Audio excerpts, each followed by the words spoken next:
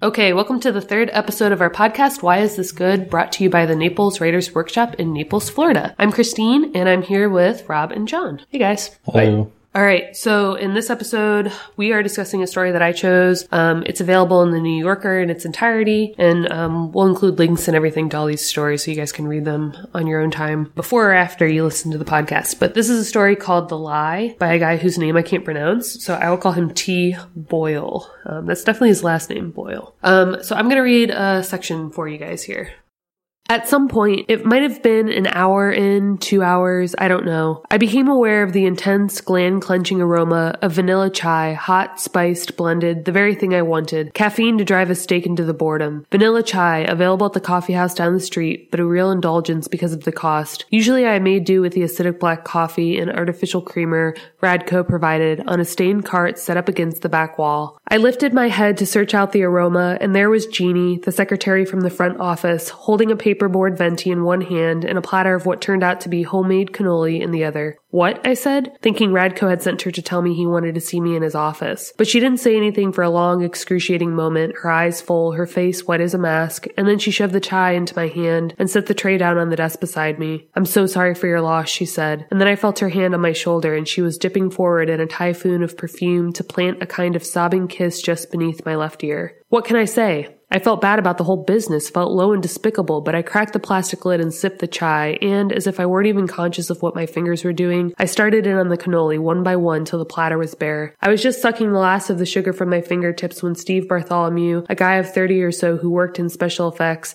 a guy I barely knew, came up to me and without a word pressed a tin of buttered cookies into my hand. Hey, I said, addressing his retreating shoulders. Thanks, man. Thanks. It means a lot. By noon, my desk was piled high with foodstuffs, sandwiches, sweets, a dry salami as long as my forearm, and at least a dozen gray-jacketed sympathy cards inscribed by one coworker or another. Just before quitting time, Radco appeared, his face like an old paper bag left out in the rain. Joe Chanowski stood beside him. I glanced up at them out of weary eyes, and in a flash of intuition, I realized how much I hated them both, how much I wanted to jump to my feet like a cornered animal and punch them out, both of them. Radco said nothing. He just stood there gazing down at me, and then, after a moment, he pressed one hand to my shoulder in Slavic commiseration, turned and walked away. Listen, man, Joel said, shifting his eyes away from mine. We all wanted to. Well, we got together, me and some of the others, and I know it isn't much, but I saw now that he was holding a plastic grocery sack in one hand. I knew what was in the sack. I tried to wave it away, but he thrust it at me and I had no choice but to take it. Later, when I got home and the baby was in her high chair smearing her face with cream of wheat and I had slipped the microwave pizza out of its box, I sat down and emptied the contents of the bag on the kitchen table. It was mainly cash, but there were maybe half a dozen checks too. I saw one for $25, another for $50. The baby made one of those expressions of baby joy, sharp and sudden, as if the impulse had seized her before she could process it. It was 5:30 and the sinking sun was pasted over the windows. I sifted the bills through my hands, 10s and 20s, 5s, a lot of 5s, and surprisingly few singles, thinking how generous my coworkers were, how good and real and giving. But I was grieving all the same, grieving beyond any measure I could ever have imagined or contained. I was in the process of counting the money, thinking I'd give it back or donate it to some charity, when I heard Clover's key in the lock and I swept it all into the bag and tucked that bag into the deep recesses under the sink where the water persistently dripped from the crusted over pipe and an old sponge smelled of mold. So I picked the story because I started paying for the New Yorker, not just for the free tote bag. I subscribed because I thought I had like the winning caption for a cartoon. But anyway, now I have access to all this fiction, right? And I can read all of it. I don't have to just do the 10 free articles. So totally worth it. And I came across this one and as soon as I started reading it and realized what this story was going to be about, because it's pretty immediate that he's going to lie about skipping work, but then he's going to lie about his baby getting sick. I just kept reading and reading, even though I hated the guy from first blush, you know. At first it's like, oh, you can totally sympathize with learning to skip work. And then it just spirals. So I picked it because it was one of those stories that kept you reading just because you wanted to see what happened, right? Even if you didn't like the guy. And man, by the end, I hated his guts. So this section though that I read, the section kind of talks about where I think it comes to a head for him. It's not really going to come to a head for him later where we see his wife confront him. It kind of comes to a head in this moment where he realizes that these people are very good people and they've done something extremely generous and the lie has gotten so big that he's grieving not just the lie. I think by the end, we're meant to think that he's grieving, you know, having lost any kind of joy for this family, this job, this child, that he was supposed to have reached a point where he wanted all of it. So I think getting that money was kind of like, oh shit, it's really real now, and I've really screwed up, and I can't come back from this. Which in a way maybe is sympathetic, but not at this point, right? Yeah, it's become a legal issue. Yeah, exactly. That's what his wife comes in and says later on. So yeah, what did you guys think of it? I thought it was a great lesson in a sympathetic guy who's not sympathetic. You you pick up that he's kind of an asshole, I don't know, second or third page, but then you want to stick with him. You want to hear the story out. And it's kind of that, Hitchcock used to do this thing where you see the villain committing the crime, but you don't want him to get caught. It's just this innate thing where the hero of the story, he's the only one to sympathize with. The wife is sort of on the periphery. Clover is sort of not present. The baby, this guy could care less about his baby. He's pawning her off on a disreputable apartment, it sounds like.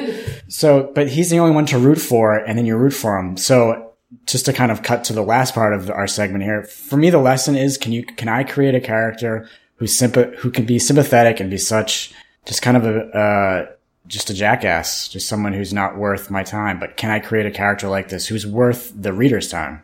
Even if you're reading the rest of the story just to see, like, when he's going to get his comeuppance, you know? Which I wasn't really reading it for that way. I guess I thought the whole time that he was going to get out of it somehow, right? Except he does kind of give it away. There's, I think, like, the end of that first section where he talks about finally, you know, stuttering out an excuse that he didn't really plan for. He's like, the baby's in the hospital. And he's like, and that's where I made, like, my fatal mistake, right? That's where he went too far right then. And he knew, in hindsight, I guess, that that's when it was going to really spiral. I think I was reading it to find out what he was going to make of all this. Like, if you're going to do this, there should be a really good reason. Yeah. Or something excellent should come of it.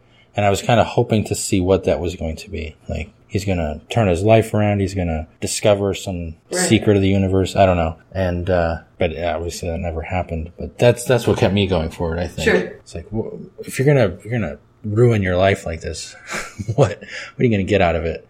Yeah. Or I guess what I really enjoyed about that first part, there was like a section where he talks about sitting at the diner, like getting another cup of coffee, and it was only 9:30. He's like, wow, I have the whole day ahead of me. And then that next paragraph, he talks about, like, anytime you take the day off or you call out sick or whatever, you can't help but compare what you would have been doing at work at that exact moment to what you're doing now. So, like, there's, I think, maybe 4 or 5 days he takes off in all in this story. And it goes from, like, this total high of just getting coffee at a diner. That's all he's doing. And to your point, like, that's all you're doing? I thought there was going to be some massive payoff to, like, take off work. So he's just enjoying the coffee, and then he just, like, goes to a movie, and then he just has a drink. But, like, by the 3rd or 4th night, he's getting the frozen pizza instead of, like, making the whole meal. And he just becomes even more unlikable then. Like, he's not even taking advantage the right way of, like, the time off. There's something sneaky about that where a story says, look, you're just like me. Because I know when I take a day off, I'm thinking about, well, it's 11:30 right about now. I'd be doing this if I were at work. But then this kind of an interesting thing where the story maybe putting a mirror up to you saying, you have the capacity to be a piece of shit like this guy. Right. It's in you because you have the building blocks. We all lie. What's kind of the nature of lying? I think you picked a really great section because there's a moment in the section Christine just read where he's sort of describing what it feels like to lie. However, he's talking about, I cracked the plastic lid and sipped the chai as if I weren't even conscious of what my fingers were doing, as if I weren't even conscious of the lie. The lie becomes like this sort of involuntary, autonomous appendage of your body that it's just like consuming more and more just bullshit. And so it's fun to see the nature of a lie just snowball and snowball. And you can relate to that sort of because we've all lied before. But of course, this is a story. It's dramatic. It's fun. Yeah. And this is a lie that proves to be one you can't explain away, right?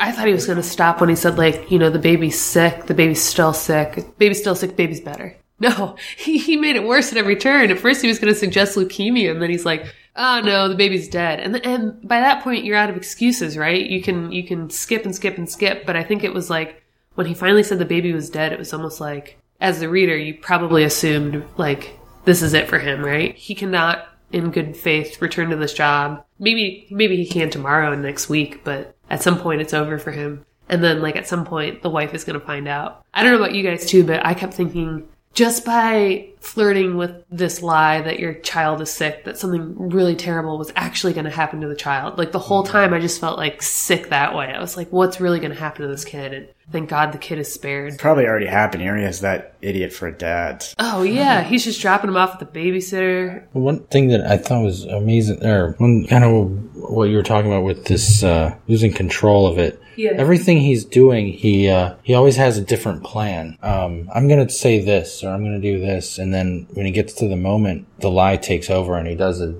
he digs a deeper hole for himself. So there's a lot of that setups where he says this is what's going to happen, and instead something else happens. You know, the section you read with the money, he was going to give it away. Not the money, the food. Oh, yeah. The food. He starts eating it. He can't help it. And like what you said he was going to say, he says, leukemia. That was what I was going to tell him. Right. The baby has leukemia. And then when Radko answered the phone, I couldn't help myself. The baby, I said, the baby passed.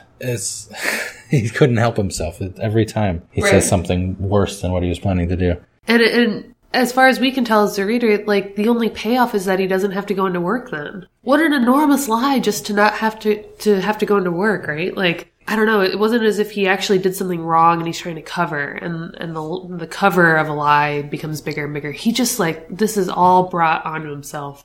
What did you guys think of the ending? So at the end, he kind of says, like, the wife, you know, has had this phone call. She realizes what this jackass of a husband has been doing the past week, asks where the money is, because, you know, she's the newbie lawyer, so that's her concern. But he just kind of, like, gets up and leaves, and there's that sentence about, like, everything was a lie and they were already dead to me. Mm-hmm. Yeah, that was pretty powerful. It was, and I was also like, I guess this was what was happening for him, right? Like, he seems pretty miserable from the get-go in the story. He wakes up, he doesn't want to be there. His wife used to be sexy, but he's woken up to her 1,000 times. Yeah, she's still sexy, but he's over it. Right, exactly. There's this sense of kind of sleepwalking throughout the narrative that I found really interesting. Obviously, we wake up with the story. We wake up with him. But some of the time jumps are really sudden and interestingly so. He wants to surf. He's surfing. The taste of salt is in the mouth. All within the same sentence. And then he's gone and he's back. Or it happens again where he's hungry after the movies. And then he eats and then he's gone. And he's gone to the movies. We don't find anything. So I think that speaks to the nature of two things. I think it's the nature of lying. The lying just kind of perpetuates this, I gotta go.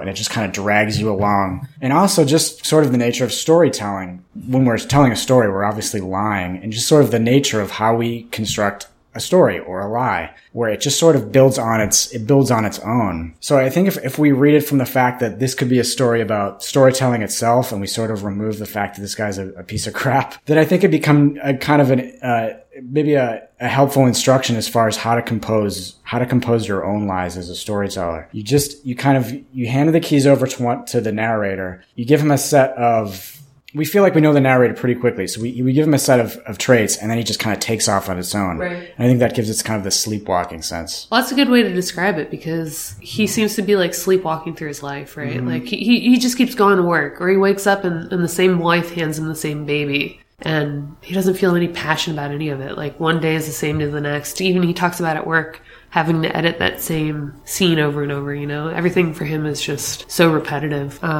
Yeah, so by the end, for me, that ending was like, wow, like, this, I can't believe that's what it was building to. You know, how many stories have you read, or how many actual stories have you heard of people being unhappy with everything they've come to get for themselves, right? The wife, the baby, the job. And then throwing it all away. I don't think he doesn't go anywhere. So there's this line about the middle of the thing. He said, "I've been wrapped up in my grief, a grief that was all for myself, for the fact that I was 26 years old and going nowhere." And so he's spinning this lie, and it eventually is, when his wife finds out, he just walks out the door and says, "Now everything's dead to me," but he's still not going anywhere. Right. He didn't take this lie and, like I said before, use it to do something else. Mm-mm. He just took this lie and went and saw some movies and got in trouble and then left. And he's still that same guy. Right. I think, like, an interesting parallel then too is the brief snippet that we see with Clover, his wife, who sits him down one night and says that she wants to change her name. And for me, like, kind of reading that was like, oh, this is out of the blue. But I mean, if you think about it, his wife is changing, right? She's becoming a lawyer. She wants to change her name. She, maybe despite or because of having a family and a child, like has the freedom to reinvent herself somehow, but yet he feels stuck with these circumstances. So they seem to be in different relationships, right? Like she's flourishing because of these circumstances and he's like squandering them somehow, or at least he's unhappy. And I thought that was an interesting, almost like a subplot, right? We don't even ever revisit it. She's like, I'm going to change my name to what he ends up describing as like something you clean your toilets with. She wants to call herself Chloris. And he's like, what? And so she's changing and he's almost giving up. He's also an interesting narrator. I think the story does a good job of saying when you have a narrator who has a specific job, this guy's job is sort of a second-hand man to a film editor. He kind of logs a scene, logs all the dialogue. And so he kind of does that throughout his narrative. He's great at describing smells. He's really hung up on scents and sensory information. So I think that could be instructive to writers where if you have someone who has a specific job, show me that job, show me what it takes to have that, to do a good job with that particular employment, and then put it into the narrative, which is maybe not so influential in terms of the story, but just in terms of making kind of a 3D character, a 3D narrator. Yeah, he's rounded out, right? Yeah, but just it's cool to if you imagine someone who's a gardener, they're gonna be looking at, they walk into a house, they're gonna be thinking what's going on. It's gonna be all kind of ankle level stuff. So it's cool to think about someone who thinks from a very specific viewpoint. And that kind of leads into what we can take away from this. So, like Rob said before, well, what was the first thing you said about sort of copying like the time jumps, or was it? Yeah, just so within one sentence he wants to go somewhere, he's there, it's already done. So there's 3 different times in one sentence, which is really unusual. I don't see that a lot. Yeah, but it propels the story. If you think about it, it's a short story, but it covers, like we said, like maybe the span of a week overall, or like 4 or 5 days. Mm-hmm. So he gets you from day to day. You're not confused. It's chronological. But he also does a good job of like kind of explaining what he does each day, right? Even like you said, Rob, we don't know what movie he saw or how he felt about the movie, but we know that he went there, what he did after, what he did before. And to that point, I think we haven't really talked about the language that this guy uses, maybe because it's not really as much a part of the story as the last 2 that we read today, but everything is succinct. It's easy to understand. It's very clear. None of it's like unnecessary, but even in the section that I read, there are these like long sentences, right? With the long dashes and the comma. And all that sweeping language, I think it felt to me like the same momentum we feel with this lie building, right? Like his day just kind of like sweeps away. Momentum, that's good. Yeah. I thought the writing was just, it was great, but it was so good that you didn't think about it necessarily the whole time. He like dives into certain things that he does with a lot of detail, sitting in the diner, and then just elides over a lot of detail, going through a list of other things he does. Just the rest of the day, it's kind of, this one thing is supposed to have meaning. This other thing kind of fades away into just a series of actions that don't really have a lot of meaning. Yeah, because they're not Doven into? Doven? I don't know. If you say so. Dived into? I don't know how to make Well, yeah, he's like extremely thorough when he talks about like making that sauce the one day. He's like, and then I chopped the onions for this and then I did that. But then to Rob's point, he surfs and goes home in a sentence. And I guess the other thing, to Rob's point is like toying with the idea of like an unlikable narrator, right? Like, can I make you interested in this person or this story long enough? And I feel like I usually write characters that I feel like I identify with because I like them somehow. Mm-hmm. Yeah, can you make a character as a writer that you can stick with? It's tough. Yeah. It's like, why would you even want to write from that perspective? I think one way to do it was where take a part you're not comfortable with about yourself and just try to explode it. What do you think we can copy? I think, there's obviously something to be gained by putting in the first person. The reader kind of reflexively identifies with a first person narrator for whatever. I mean, there's ways we could talk about why that happens, but I think another thing that happens is all the foreshadowing, and it's like the 3rd page when he says, I made another leap, the one that would prove to be fatal. We know pretty early on that this lie is going to be the end of him.